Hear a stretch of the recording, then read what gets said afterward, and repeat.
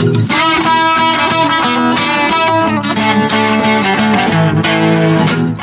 right, welcome back. Welcome to the Florida Trail Runners Podcast. This is going to be episode number 1 of something special. And let me tell you, every once in a while, I'm going to be doing, a different series or an episode with an author or a scientist or maybe someone local here in Florida or, have lived in Florida. So this is going to be number 1 of the author series. If there's anything I love, it's a good book. And here's one with an author you may have actually seen out at the Croom Zoom, Laurel Slyck. She's also the sister of Alicia Slyck. She now has a book out, and it's called Did Anyone Tell You This Was Going to Be Easy? And honestly, it is a great memoir on how running kept Laurel moving through all sorts of hardships, situations, and all the things she's overcome. That running, the fundamentals, that foundation has really carried over her entire lifetime. So let's kick it off with Laurel. All right, there we go. Hi. First off, congrats on the book. Thank you very much. There's a lot of effort that went into it, so I appreciate that every time I hear it.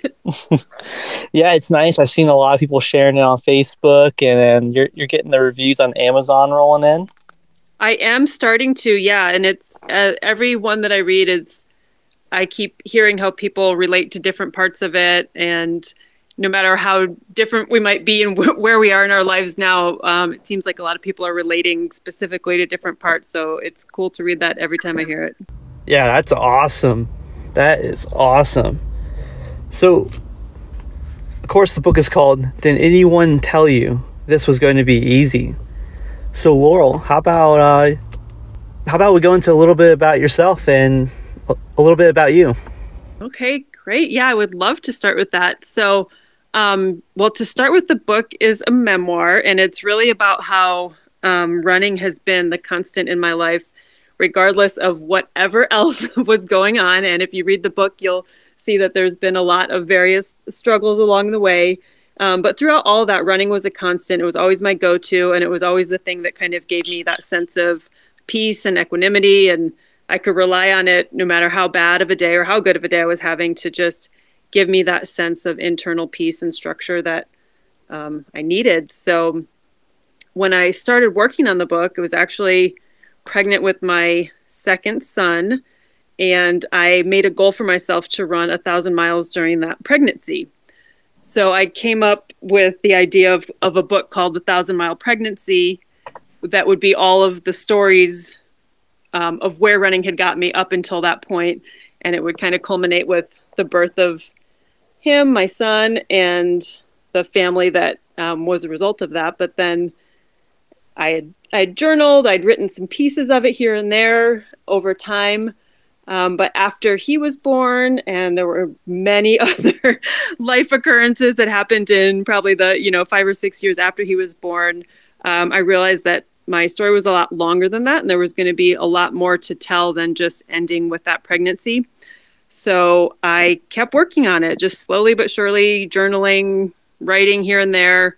And then finally I'd say probably December of 2019, just before the pandemic started, I realized I really want to put this all together, and I think it'll be a good legacy for my kids to have, and just one record all in one place rather than these old spiral bound notebooks that I've been carrying around with me for 10, 15 years. So I started compiling it, and the more I wrote, the more I realized I think this is going to have a bigger impact than just on my kids. And so that's when it really became an idea of a book that I would share more than with my offspring and immediate family. Yeah, because I know for me reading it, I definitely have related to a lot of stuff from running and some of the personal stuff. But I guess first, how many iterations of this text did you end up having to do? That is a great question. So my first goal when I decided that I wanted to put it all together was to transcribe everything that was in the journals into one cohesive piece that got me as far as I had journals through. So at first it was just transcription, getting it from journals into a Word document. And then I had to work on, up from the point that the journals ended up until I wanted the story to end, coming up with the rest of the content for that. And I realized after I got it all into one document that the voice that I used to write had changed over the span of time that the book comprises, and several things just about me and the way I write had changed. So I really had to go back through then, start to finish, and make it sound like it was written by one person and bring it to the same tone, same use of words. So that was 2 versions to start with. One, just getting it all written and then going back through and making it a homogeneous voice. And then I probably did 2 more edits myself where I just wanted to read through start to finish and make sure the story made sense. And then I hired an editor who went through it, and she's like, this is still really more of a record than a story. Keep in mind your readers are, even though it's a memoir, it needs to be a story to your readers, and it has to sound like that.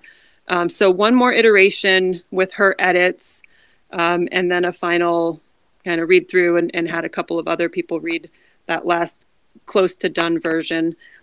So I'd say total, once the content was all together, there were probably 5 or 6 versions that were just getting closer and closer. Yeah, because there's always those, the nuances in writing, like the flow, using the right tense, because past perfect, and present, right. And yeah. When you were actually putting everything together, did you find anything new about yourself, or find out like, oh, you know what, like? Yes, yeah, I definitely did, and that was it was sort of difficult to do some of that work because just as a little bit of a spoiler, there's a lot of loss that happens in the book, 2 babies and my brother, and so I had gone through the grief of those things as they happen, but also had to go on with real life. So to go back and write those things into the book was like going through the experiences again.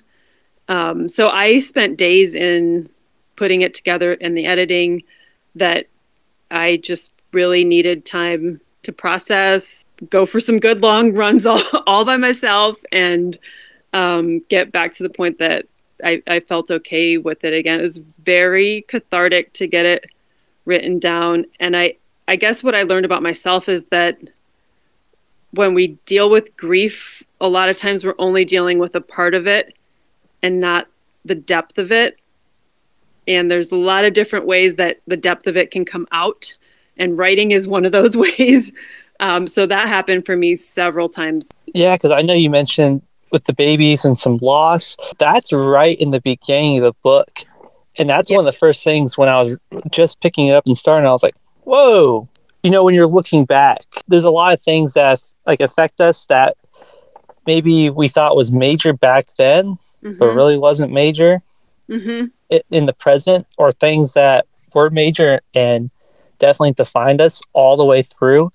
And then also some things that were, we probably didn't even realize that made such an impact. And to current day, that's the kind of thing that like, that little tiny moment was something that affected me. Did you learn and find more of that kind of stuff when you were writing? Yeah, for sure. And what I realized kind of in that regard as I was writing, especially, was where a particular person had come into my life at just the right moment to help me through whatever the next thing was going to be. I realized just so many people, at a few points I refer to them as angels in the book, because they really, I didn't realize at the time what a significant impact they made, sometimes by a very small gesture. But as I went back and looked, it felt like, oh my gosh, that was a huge thing that I didn't even realize until it was retrospective, that they helped me get to some other point or to on the path to a new version of myself or something like that.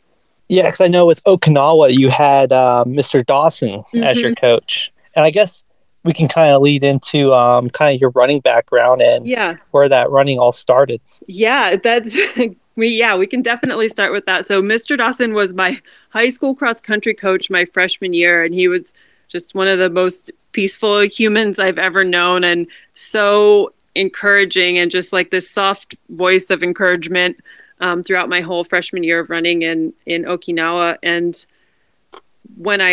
from the time that I started running cross country up until now, till this point in my life, I haven't really taken any long breaks from it. I've been fortunate to not have any serious injuries or setbacks that have held me away from it. But it was really his presence, which just happened to be at a picnic that we were at before the school year started, where I met him and he invited me to come out for cross country, that pushed me in that whole direction towards running, which has, changed my life so positively and significantly forever and always, I hope. I know with running over there in like Japan and in Asia, you have the All Pacific Championships. Mm-hmm.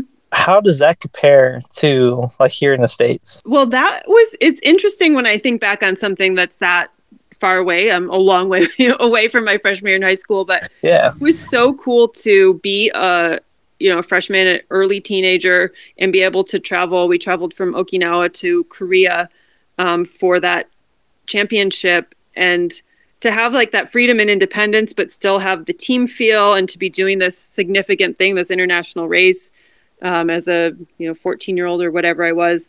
It felt so big to me at the time, and I think I realized already then how that we can do hard things and things that we might not have thought we were capable of. Up until that season, which was just a few months long, I had never run more than a couple miles. I'd always played soccer, but to think that I would have been in an international championship a few months later, I never would have had that thought enter my brain. And then there I was, and we got to go to the DMZ and tour Seoul, and it was just a really impactful trip for me to be able to do as a young teenager. Yeah, because then you also moved over to Germany as well. Yep. So the move to Germany was the next year, and when I'd been in Okinawa, a lot of the running that we did was paved roads around bases and some, sidewalks and lots of pavement and asphalt. And then when I got to Germany, almost all of our runs were in these beautiful protected trails throughout the whole network of forests that's all connected in Germany by trails. So it was this whole new world of running to me. In Okinawa, it had been more pushing myself, learning to build that endurance and being able to complete the events. But when I got to Germany and started running, I realized how easily I could be transported into this whole other world of forest and trail running. And that had another significant impact on my relationship with running and what it would do for me mentally to be able to have that as a respite and kind of escape at times. And of course, I guess the same question does kind of go, how was Eurocross versus like Asian as well as like American cross country? Yes, that's a great question too. So all of our championships in Europe were on more of those protected trails. So totally different terrain, elevation, that kind of thing from what we'd had in Okinawa and Asia. And then from there, when I started running in Florida, I moved to Florida for college right after high school. So I lived first in Panama City when I moved to Florida, and that was also mostly sidewalk and asphalt and kind of similar climate to what Okinawa was. So felt like it was back to that. And then for my last year of college, I transferred to Florida State, or last couple years, and I ran in Tallahassee, got to know some of the trails around there. And then it was sort of a hybrid between like what I'd had in Okinawa and Germany, because there were a few trails I could get to pretty easily. And then I ended up running cross country for Florida State for just one semester. And all of our races for Florida State cross country were on manicured, groomed golf courses. So that was another change, because golf course running was, of course, different from sidewalks and trails. So lots of different experiences of racing surfaces and events and atmospheres and all that. Yeah, because I know Eurocross is that's like true, real cross country. Yeah, definitely some differences. Yeah, there were some trails in Germany that were so steep. They were, just unrunnable. And they're nice trails, or they're not really, water crossings or the really technical, but definitely lots of elevation change and, just the rocky dirt type trail. Yeah, that's what I noticed with, at least with the Midwest. Yeah, we have some pretty decent cross country courses. At least, I mean, one of them went around a cornfield. I don't know about that one, but I'm surprised there was only one going around a cornfield. oh, yeah, I know. But I know, so Mr. Dawson taught you how to run, and Mr. Kohler taught you how to kind of believe in, trust the process, believe in yourself, believe in the training. How has that affected you, like kind of later on now in life? That is a great question. I think between both of them, so Mr. Kohler, I don't know if I said it earlier, but he was my coach once I got to Germany.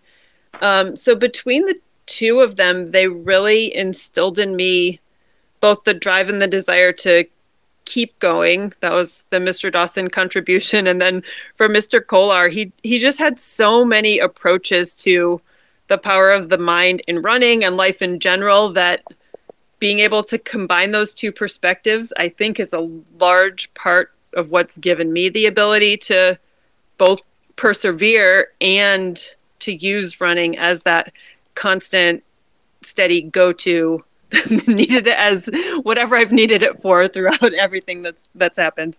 Yeah, I think it's interesting, those like foundational things that we learned like back in like high school cross country. You kind of don't even realize it until like later when you're an adult, like, wow, wait a minute. Those were kind of those like fundamental building blocks for me. Right. Well, yeah, if you think, a habit takes a couple of weeks or 20 days to really get ingrained, and then you think about doing something 5 to 6 days a week, every single day as a teenager, where you're really in those formative mental and physical years. And no wonder it's become a habit I stuck to forever. Yeah. Moving over toward, I guess, college at FSU. So you only ran one semester. Yeah. What was kind of the reason behind that?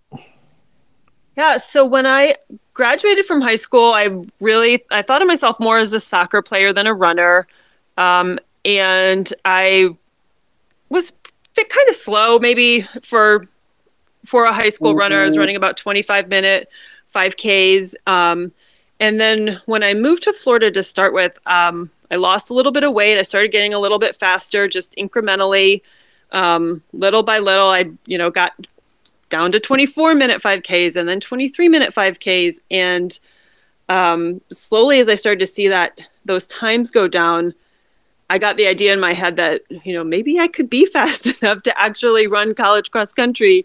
And there were other life things that were happening too. So I'd been in a relationship that was not healthy at all, and was verbally abusive, sometimes physically abusive. And so running really became an escape for me, and like the one thing that I could do that just belonged just to me. So going through all that emotional turmoil, seeing myself get faster. And then when I finally got out of that relationship and I was running around 21-minute 5Ks, I had the freedom and the strength to really consider, could I run Division I cross country? So I started talking to the college coach, and he said, yeah, come out, give it a try. He gave me the summer training plan. And so in the fall of that year, I walked on to the team and was able to, just barely, but I was able to hang with those girls. And so, yeah, I got a semester of college cross country in, and it was the most physically demanding thing I have ever done in my life to date, for sure. It was, took all of my energy and every ounce of everything that I had to run those. We typically ran about 70 miles a week. And prior to that, for me, I'd probably been running 40 to 50. So it was a big jump up. And yeah, it was a tough thing to do. Yeah, because I know in your book that you mentioned, like the body figure of a lot of these girls running in college was definitely like something that, like a new concept, or like, well, maybe if I'm like that, then, that Yes. type of thing. Yeah, so I definitely had some body image issues at that point, which I think are made pretty clear in the book. But when I started running, a lot of the girls or women on the team were just, they're naturally very small bones, small figures. A couple of them, as I mentioned in the book, could put their fingers around their ankles. They were just really, really tiny. And it so happened for our team at Florida State, I think it was probably pretty typical at a lot of schools that the smaller the runner, the faster they were, and you could kind of line us up in by size and pretty much get our finishing order. So I definitely wanted to get myself smaller. I was never told to by a coach or anything like that. I know some women who run college cross country or competitive runners are specifically told by coaches that they need to lose weight. I did not have that experience, but I wanted to for myself because I thought, you know, the smaller I got, the faster I would be, at least on some level. I know I was thinking that. So I restricted my diet when I probably should have been eating as much as I absolutely could to maintain that kind of mileage. And yeah, I dropped about 15 pounds during the season itself. So over just that 3 or 4 month period, and got to a pretty unhealthy body weight. And I got a lot faster as a byproduct of that, but it wasn't something that my body could sustain. Yeah, because that's one thing with me running in college. I've seen that with teammates. I've seen that with other programs. I think, you know, sometimes it's just something that a lot of, I don't know if it's pressure, but a lot of college athletes kind of get, not maybe peer pressured, or the culture of it just happens. Yeah, I think so. And I've been seeing a lot more recently, especially in the past like 5 years, about women runners, especially, who are pushing back against that. And it's inspiring to me every time I see runners who just aren't willing to accord to that typical fingers around ankles body type, and are still showing that they can be just as successful and just as fast, if not faster, despite not being unhealthily small. So it's refreshing to see that there's been at least the beginning of a shift, if not. So with that, with cross country, when did you finally start going toward like the trail and ultra running? That didn't happen till a lot later. I had run a couple of marathons around that time. I ran one before I ran college cross country, and then or maybe two. And then after that, I'd run 1 or 2 a year. Most of the time, I'd train pretty well for them. I never had a ton of success. I think my marathon PR's like a 3:37, 3:38. So, you know, pretty middle of the road for marathon running. And it wasn't until, I guess, about 5 years ago that I started venturing into the ultra world. And I think I put a lot of pressure on myself in racing 5Ks and half marathons and marathons. And my first transition into the first 50K that I did, I immediately realized that it's a whole different world of the pressures. Unless you're elite, the pressure is off of your time, and it's all about completion and making sure that you're fueled enough to get across the finish line. And even when you only jump up from a marathon to a 50K, which is, you know, a 5-mile difference, there's already a change in the mentality and the approach to running it and completing it. And I really appreciated that. And so, yeah, for the last 5 years, I've been more in the ultra space and the trail space, and I'm not racing all that frequently. But when I do, that's what I gravitate towards. And I really just love let's just go out and get this done, and we'll walk if we have to, but we're going to enjoy the day, enjoy the time on the trails. And that's what it is. It's not that all out race against the clock and race against the competitors that the shorter distance were for me. Yeah, because I remember seeing in there, I think it was the Hills Dragon 18 miler. That's kind of one of the first ones. Yeah, so that wasn't an ultra. That one was an 18 miler, I think. And so that was when I was still living in Florida. That was leading up to my first marathon. Yeah, great event in Sunny Hills, Florida. I don't know that for sure that they still run it. I hope they do, because it was a really cool race and lots of good people, good food. really unique prizes. They did like hand sculptured dragons, I think, the couple years that I did it. And it's a fun event. If it's still going on, I would highly recommend it to anybody. I so the first year I ran it was the longest I'd ever run in the history of my life.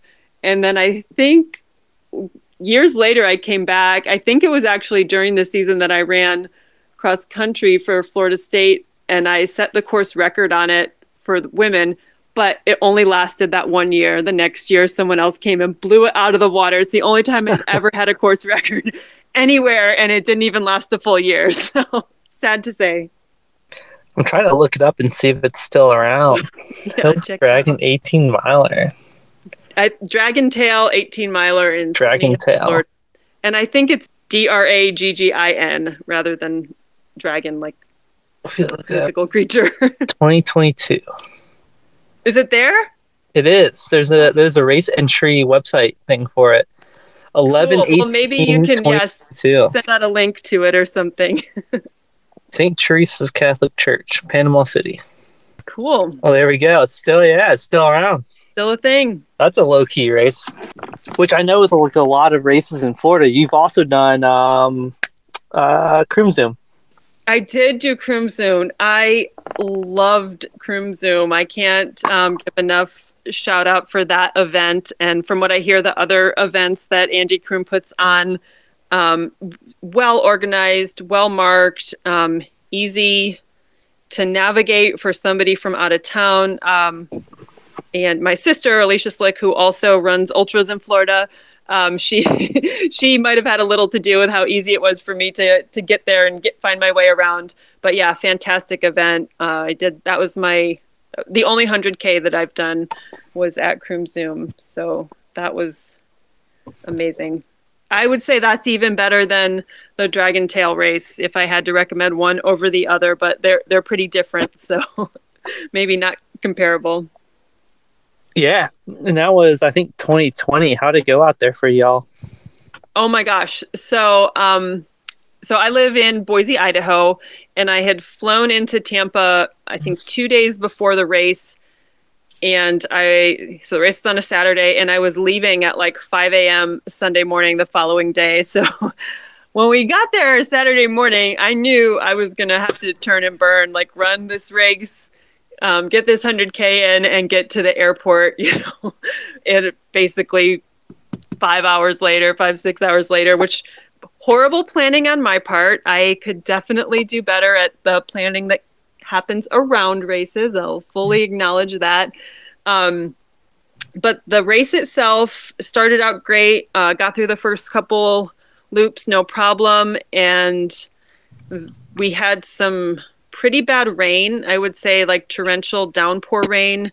So a lot of the Floridians that were doing the race that year, they dropped. And I was from Idaho, so a rainy, relatively warm day felt fine to me. I was like, yes, it's not in the 20s and I'm outside in January.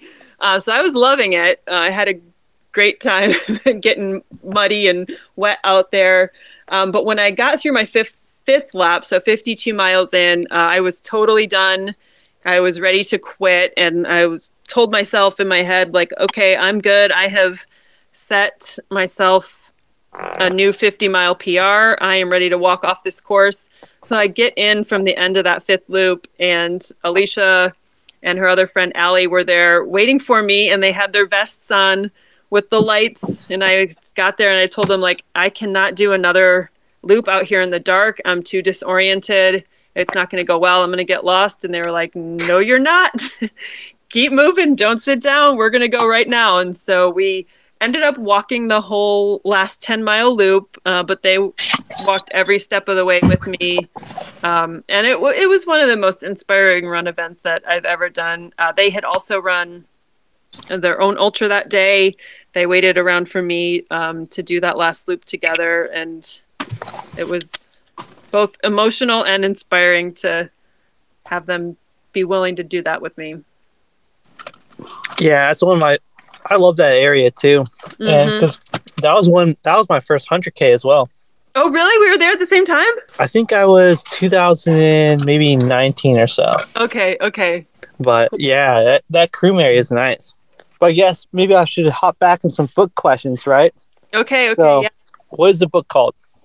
So the book is called Did Anyone Tell You This Was Going to Be Easy?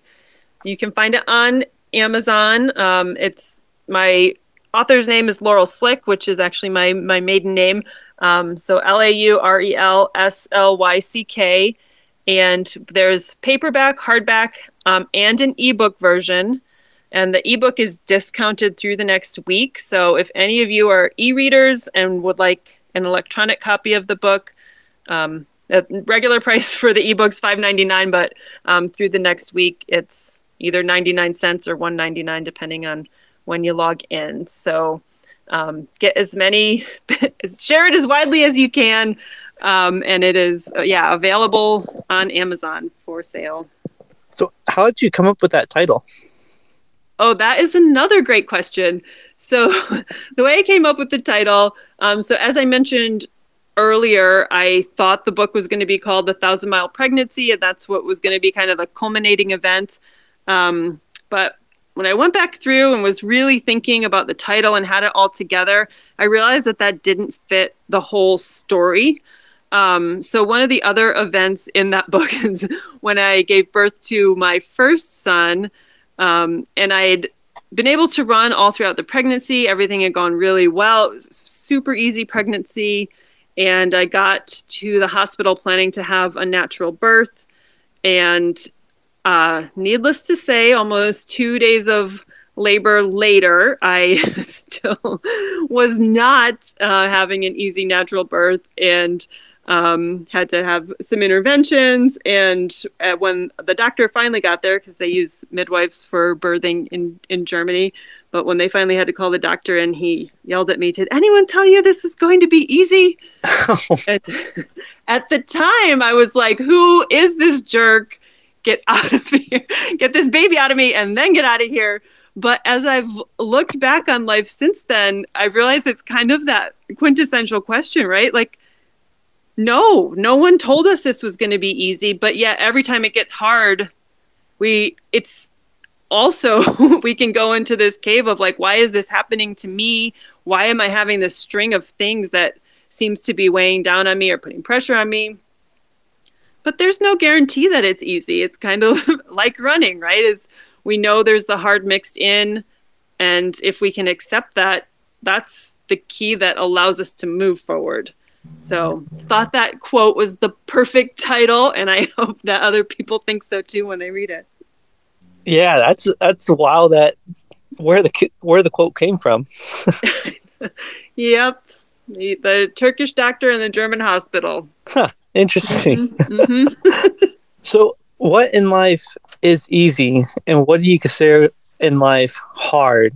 And does trail running or cross country have any correlation to that type of, working through it? Yeah, I think it has a direct correlation. And I feel like as runners, we know that intuitively, that the experiences we have in races, especially in ultra races, correlate exactly to the challenges and the whole scope of emotions that we experience in life. It's like this microcosm of life that happens every time we go out there and commit to a day on the trails that's 50 miles or more. And what we learn, I think, as runners that's unique from other sports or any kind of thing that you can be committed or devoted to, is that you have the power to take intentional forward steps. And as long as you can keep doing that, any sort of intentional forward motion, no matter how small it is, you're still moving away from whatever was the hardest part or whatever was back there on the trail or anything that was back there that you want to stay back there. You have the power to move past it as long as you recognize your ability to do so. And sometimes that's really hard, but as runners, I think we get it in a different way than a lot of other people do. Yeah, I think it just takes a while to realize how much they overlap sometimes, but when we do, it's maybe, I don't know, I hope one of the secrets of life, of long and happy life. And I don't know. For me, I think a lot about like, what if I couldn't run anymore? What if that is taken away from me? I've been running now about 30 years, and it's so integral to who I consider myself and the thing that's helped me get through so much. But I think that just knowing that I can still move forward, even if it ends up not being running someday, if it moves to walking or biking or any kind of motion that I have the ability to do, I feel like the lessons I've learned from running will translate, and that will still allow me to have that sense of personal power to persevere and keep going. So that's how I think about it. But I can't imagine, at this point at least, a life without that, without running. Yeah, because it kind of correlates to like finding your why and why, Yeah. Some of those things that, people have reached out to you. What are those kind of things that people are like, wow, I really related to this thing? Well, a lot of times when they're giving me feedback, they don't tell me what it is specifically that they related to, but it's people who have very different lives from me that are telling me they relate to parts. And I think I kind of thought going into it that my story was unique and it was different from what maybe somehow what other people experience in this life. And, the abusive relationships or my disordered relationship to food or any of those things that I felt were like personal and really hard to write about. The fact that I was able to be raw and vulnerable with it is, I think, what people relate to, even if they're at a totally different place in life. I've had a couple coworkers that read it that aren't runners at all and maybe have never married and don't have children, and to me seem to be at a completely polar opposite place in their lives. And they've come up to me and said, I really can't believe how much I related to this. I'm like, I can't either. I don't even know what part you're talking about. But I think it's more the fact that we all have hard stuff that we have to get through, and reading about other people's hard stuff in a way that's really open and out there, that's the part that people are relating to. At least that's the feeling that I'm getting. Wow, that's great. Thanks. Well, hey, Laurel, I appreciate this. This was great. I appreciate it too. So great to have a chance to talk to you. And I hope as many people read the book as can. And I'd be happy to chat with anyone about it. I'm happy to share my email address or contact information. You can follow me on social media as well. But I'm really, every time I get a personal story about how this book has impacted somebody, it makes a big impact on me as well, just to be able to hear that it is having some kind of effect and people are able to relate to it. So please check out the book. Let me know what you think. I'm happy to interact with anyone that would like to, and glad to hear from everyone.